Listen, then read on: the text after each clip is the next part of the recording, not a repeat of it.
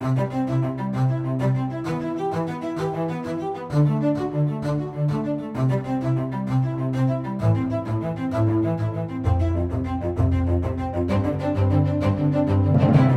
to Life Beat. I'm your host, Chris Gast, Right to Life Michigan's Director of Communication and Education. Joining us again today is Emily Kroll, our Education and Events Coordinator. Welcome, Emily. Hello.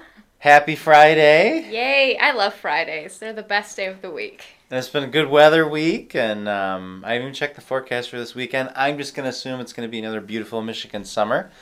Today we're going to talk about a couple things.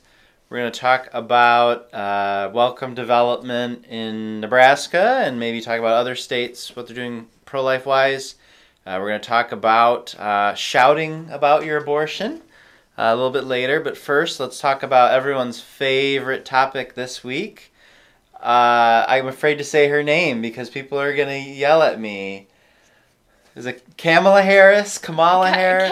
What is Kamala. It's just call her Harris, maybe. Just go with the last name. Mrs. Harris. There we go.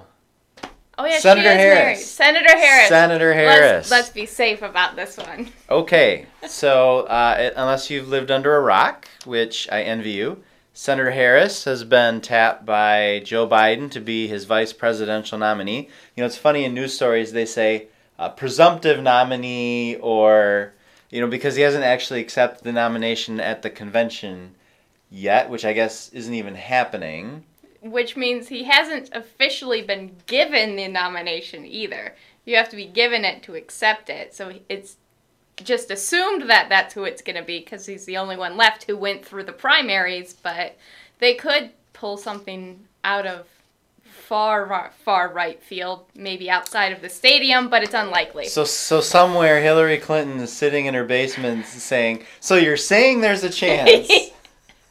You're saying it's a chance, the Russians, and then we're done. Oh, yeah, yes. Senator Harris is senator from the state of California. She is a former Attorney General of the state of California. She's not been in the Senate too long, just a few years. We'll get into her abortion record in a second, but I think it is worth noting, again, unless you're living under a rock, that Joe Biden does not seem well in his press appearances. He's clearly having trouble articulating things, which, let's face it, we can all sympathize with, especially with this podcast, but not on a basic daily basis. Finishing thoughts. Yeah. And he's even himself said he's a placeholder, so it's really clear that unlike in a normal presidential election year, because we apparently are never going to have one of those ever again, that the vice presidential pick this year takes on special importance because it's unlikely that Joe Biden is going to run for a second term, and let's be frank, there's plenty of people speculating he's not even going to make it to the end of a first term, whether for health reasons or just because he's shoved aside. I mean, who knows? We've never had an election where we have... I mean, he's old, which, is not necessarily a problem. President Trump is old. He's an old guy. He doesn't act like it. He's high energy, as he might say. He has a Twitter addiction. He doesn't have low energy. He's a Twitter addiction, so he's kind of like a 40-year-old reporter for the New York Times in that regard. But of course, health and mental acuity is really important when you have a device sitting within arm's reach that can launch the end of the world in terms of nuclear weapons. Which, by the way, I'd like to point out that everyone who said that Trump would blow up the world with nuclear weapons, we're still here. As of right now, it's 1:40 p.m. on a Friday in Michigan. Yeah. Nothing's been nuked yet. Not yet, but we've still got time. We've got time. That would save us from the rest of the presidential election. We don't need mail-in universal ballots then. You don't need presidents when you're fighting with lizards for worms in a cave. Anyway. So Senator Harris, let's go over just her abortion record real quick. You can talk about a few things, but just what stands out the most to me is when David Daleiden from the Center for Medical Progress did his undercover videos for exposing Planned Parenthood's human organ trafficking practices and whatnot, they immediately were going to attack him. And he lives in California, and the Attorney General at the time was now Senator Harris. And she just decided that the best way to handle this was to send an armed raid to his house and confiscate all of his recordings before they could be sent out publicly. Now, it didn't necessarily work. You know, he got stuff back. I'll have a little interesting side note is when David Daleiden came and spoke in Grand Rapids, I asked him about this raid that Senator Harris did at the time to burnish her credentials with Planned Parenthood. And, you know, I asked him if he thought that they would go after him as hard as they did, and he said, nope.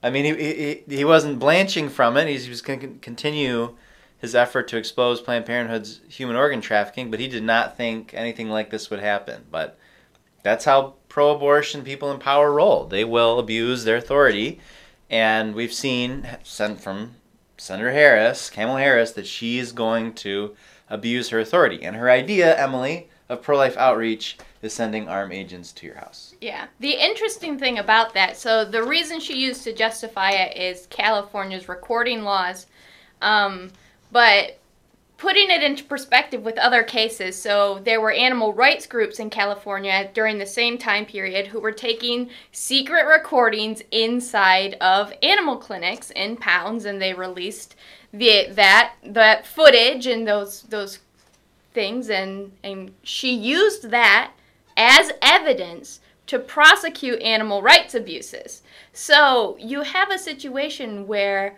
one, the recordings of Planned Parenthood were in public places where they could have been overheard at any time, and she's emailing back and forth with Planned Parenthood leadership to organize raids and how they're going to go about getting back the evidence, but she used evidence gotten in a similar way to prosecute people for animal rights abuses. So it really kind of puts it into perspective. At the time, she had received $83,000 from Planned Parenthood in campaign donations.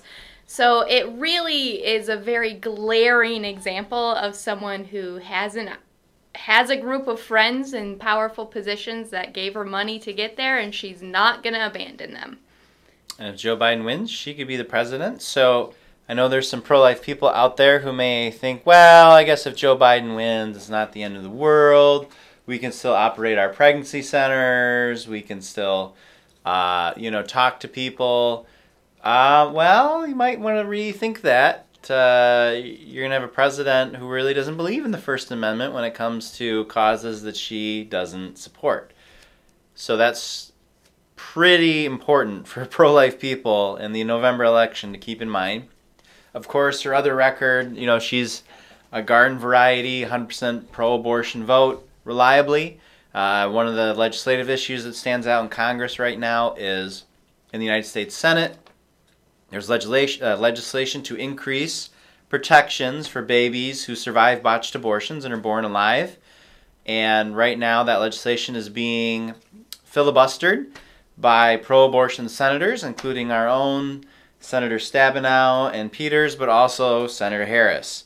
And so not only would she vote no on this legislation, and these are for children who survive botched abortions. These are children already born who are alive, and all the legislation seeks to do is give them equal treatment that any other child in their health condition would receive. That should be really simple. But, of course, that would hurt the abortion industry because, well, let's face it, a couple of abortionists are committing infanticide. Straight up. And they don't want any legal issues with that or any legal questions if they run into a situation where something bad happens and they don't want to be punished with a baby, to use President Obama's words. And not only is she going to vote no on this, but she's filibustering it. So we can't even have the United States Senate with a majority vote on this. In their mind, it's beyond the pale to not commit infanticide. which is disturbing. We actually have a resource on our website, rtl.org, about the Born Alive Abortion Survivors Protection Act that is being filibustered, and it's got some pretty good information about how common it actually is for children to survive abortions, and also some of the things that historically have been done to babies who survive and are still being done all over the United States. So we'll see what happens with that. Spoiler alert, it's going to be filibustered until we have a sizable pro-life majority or they get enough heat about it. If you hear about it in the media, especially in relation to this election campaign, you're going to hear about a bunch of myths, and that's what the resource is designed to kind of rebut. No, this isn't about abortions. Yes, this really happens, etc. No, this isn't just disabled babies, as if, having a disability means that you're less of a person and you can just be killed, because why not? So, encourage you, go there, look at that. We're also going to have a comparison sheet up soon on rtl.org comparing Senator Harris and Vice President Mike Pence, who is a pretty pro-life guy, pretty awesome guy, spoken at the March for Life. So that's that. Now let's move on to another piece of legislation out of Nebraska, dismemberment ban. It passed. Finally. Over a filibuster. Finally. It took them, it was quite a fight for them to get that through, and there was a very strong group of opposition to it, but they managed to defeat the filibuster and then to pass it. So it's just going to the governor's desk to get signed, hopefully. Well, yeah, and it was a pretty overwhelming vote. They were filibustering it. Well, I didn't. It was like 33-8 or something. Yeah, 33-8 in the Nebraska the unicameral. I forget. A lot of people don't realize that in most states they have like a House and a Senate, but in Nebraska, do they call it their House or a Senate, or just a legislature? They just call it the legislature. Yep, they just have one legislature. They don't have two houses. They don't have two leaders. We'll let you political scientists out there decide which would be better. But in terms of reporting news and following legislation, it was a little easier on our end. So just like other states, just like we were going to do in Michigan, it's a dismemberment ban, banning the most common late-term abortion procedure, of course, which is a very violent procedure. It's not really any more violent than partial birth abortion. It's just a matter of how the child dies. Instead of sucking their brains out, which is a partial birth abortion, we're tearing them limb from limb and they're dying from shock or blood loss in a dismemberment abortion. And crushing the skull. Still, the skull is still being crushed. And yeah, eventually, if the child is still alive at that point, the skull is crushed. And so definitely not pleasant to hear about, but this is the reality of abortion. And it's going on 2,000 times a year in Michigan. I don't have Nebraska's abortion stats in front of me, but such a ban will save lives. And the important question is, what's a court going to do? There was great news out of, I believe, the 8th U.S. Circuit Court. Did we talk about this in the last podcast? I don't think we did, no. It came after the last podcast. Okay. Well, then we should talk about it. Arkansas has a dismemberment ban, some other pro-life laws that they passed, and the 8th U.S. Circuit Court looked at the federal court injunction blocking it and said, nope, can't block it. Now, of course, it'll go back in court and it might be blocked again, and these things take forever. And even if they aren't trying to win or playing to win, the abortion industry plays to delay so they can get as many abortions in or hope for a change in the court situation, which will definitely happen when we have President Harris appointing Jennifer Granholm to serve on the United States Supreme Court. I'm going to have nightmares Ruth Bader Ginsburg finally retires. And in 5 years, our Supreme Court will be blown away, just like our state. Do you remember that quote from Jennifer Granholm? I vaguely remember it. Yeah, she was talking about how, don't look at these horrible economic numbers. She was like, and in 5 years, you're going to be blown away. And it probably was not a great metaphor for our state and our economic situation. But she could be on the Supreme Court. She's born in Canada, so can't have President Granholm. You could have Chief Justice Granholm. Think about that, people. I'm literally going to have nightmares. Think about that, people. And then keep in mind, Gretchen Whitmer's a lawyer, too, Chief Justice Jennifer Granholm, Justice Gretchen Whitmer. Please never let us see for that another day. 30 or 40 years. Can you imagine? So congratulations, Nebraska. Of course, you're not the only state. Congratulations, Arkansas, which will have their ban go into effect before some other pro-abortion judge says it can't. And we'll keep following it. And state pro-life action is always encouraging. At the federal level, of course, there's not a lot we can do because of House Speaker Nancy Pelosi. So again, elections have consequences. If we had a pro-life majority in Congress, we could have done a lot. We could have defunded Planned Parenthood a few years ago, but we had a 0 vote margin in the U.S. Senate, pro-life vote margin, and then John McCain torpedoed that at the last minute. So let's talk about that for a second, because this is an interesting question that I see online. A lot of people don't get. So there's this common refrain that, voting for pro-life legislators is pointless because we're still funding Planned Parenthood, even though Republicans controlled, Congress and the presidency. So, first of all, just because you have an R next to your name doesn't mean you're pro-life. Just because you have a D next to your name doesn't mean you're pro-abortion. Increasingly, that is becoming true in a lot of cases, but that's still not always the case. Back when there was an effort to overturn Obamacare, there was also tie-barred to it defunding Planned Parenthood. And that legislation got really close. It was within one vote in the United States Senate, which at the time, even though it had, I think it was 52 Republicans in it, 2 of those Republicans were pro-abortion. So there was only 50 pro-life votes. So they could not afford a single vote to defect. And John McCain, in kind of a news media blitz, came in, cast the deciding vote. I guess in fairness, he was more opposed to the Obamacare thing than the Planned Parenthood thing. But nevertheless, he voted that down. And so defunding Planned Parenthood, we were right there. A complete defund. It was about ready to happen. And John McCain torpedoed it. And then shortly after that, they kind of talked about going back to the drawing board. But then in Alabama, you had the Alabama voters, who I blame more than anyone for not defunding Planned Parenthood, decided to nominate Crazy Roy Moore as their Senate candidate to replace Jeff Sessions. And what happened? Well, Roy Moore lost in Alabama to pro-abortion now Senator Doug Jones. And so now, so at that point, there was a 51-vote pro-abortion majority in the U.S. Senate, even though Republicans had the majority. Because again, party doesn't equal pro-life. And because of that, with the election, we got a pro-life majority back in the U.S. Senate, but now we don't have, there's no Republican majority in the House, and there's definitely not a pro-life majority in the House. So if you're wondering why didn't we defund Planned Parenthood, it was John McCain and Alabama primary voters, Republican primary voters. And so again, elections have consequences. Are you sick of hearing that yet?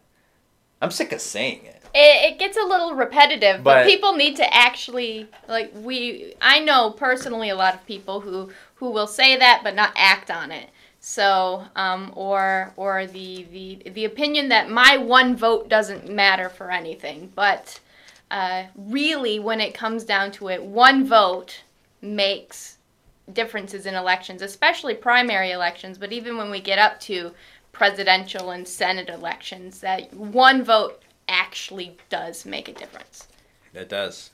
So Rights Life Michigan shouts elections have consequences at you all the time. The abortion industry says, shout your abortion.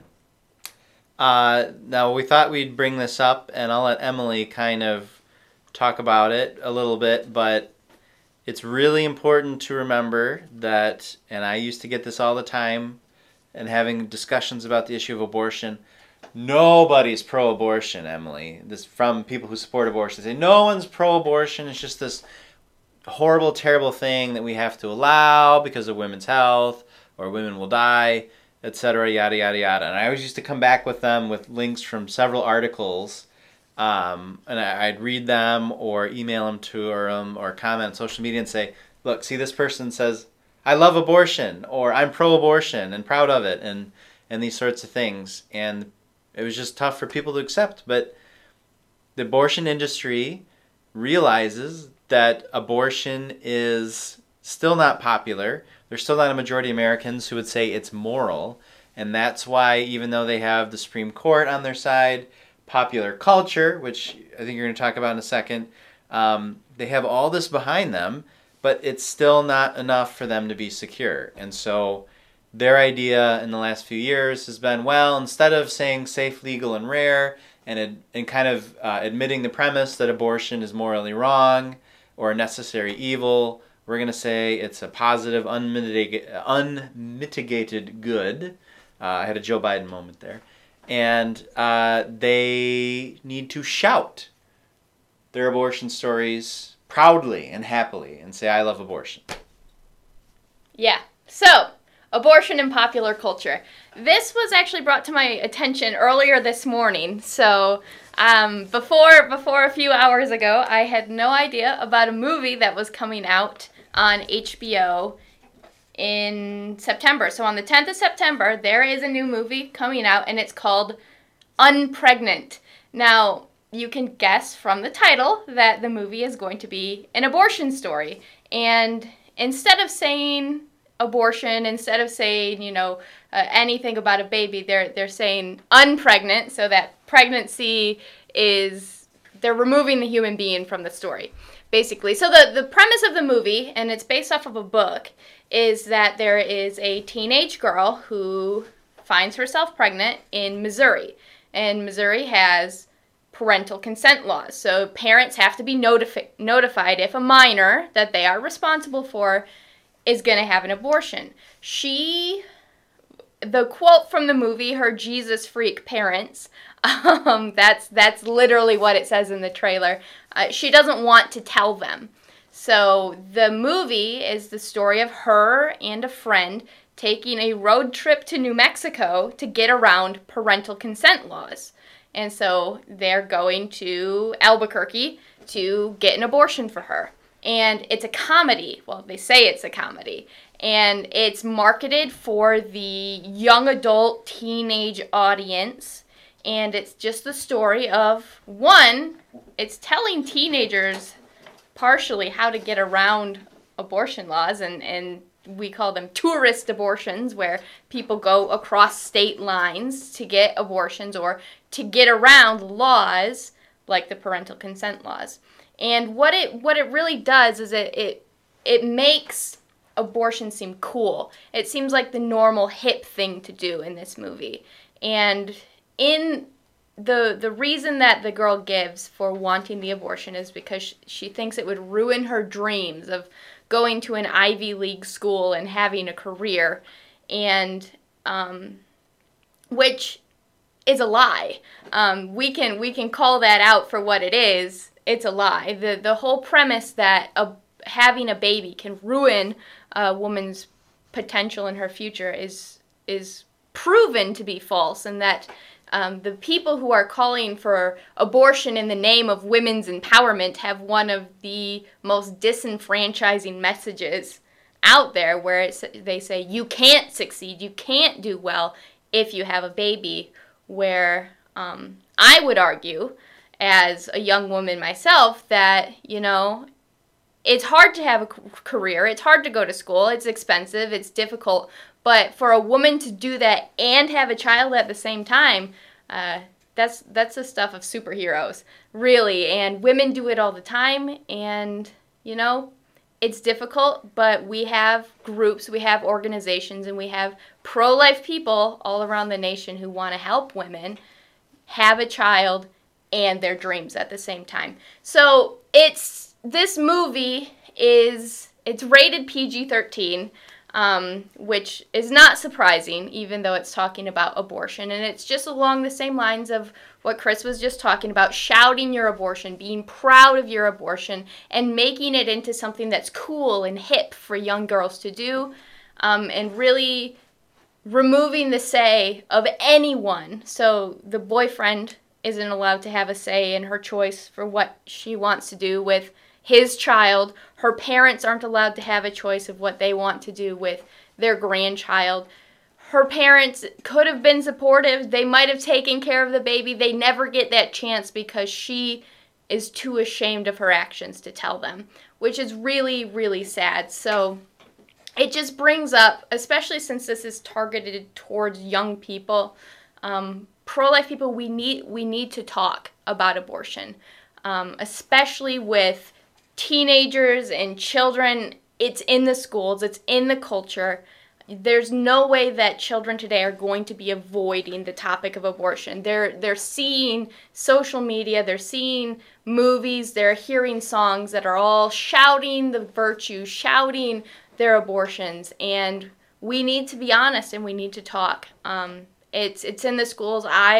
Before I came to work at Right to Life, I was working in an elementary school, and I had conversations with 5-year-olds, 6-year-olds who knew. One, they knew where babies came from, and they were proud of that, and they knew about abortions. And so, and they thought, because of the media that they were ingesting, that abortion was a good thing. So it's in the schools, and so we need to talk. We need to be open, and it's never too early to start talking about the nature of reproduction, meaning it's a baby, it's a person. Killing people is bad, and also we can't avoid it. People are shouting it, and we need to be compassionate, we need to be caring, but we also need to be honest and tell people the truth of what's actually happening when someone goes in to have an abortion.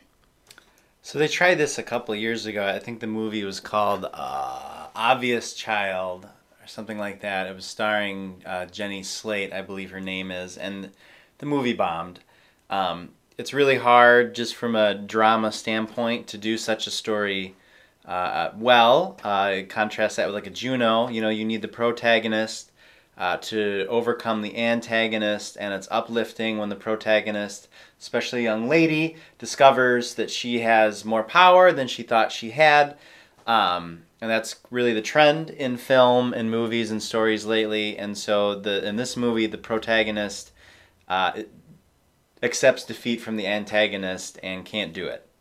It's really hard to make that a good, uplifting piece of art. But it's a comedy. It's supposed to be funny. Right, and it's really hard to joke about it too. Juno, you can laugh about it, even though it's a serious movie.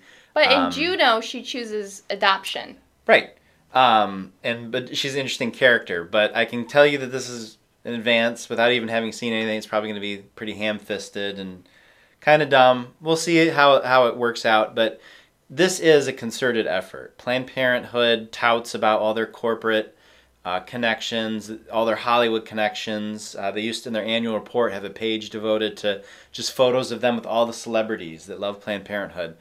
And they're making a conscious effort of putting this into sitcoms, into drama shows on TV, direct internet releases like Netflix and whatnot. Movies, no matter how bad it sells, no matter how bad the stories are written, they're going to keep pushing and shoving it out there, and kids are going to keep seeing it. Not very many, hopefully, but we'll see. Yeah. One interesting thing that I want to bring up real quick, 2 seconds.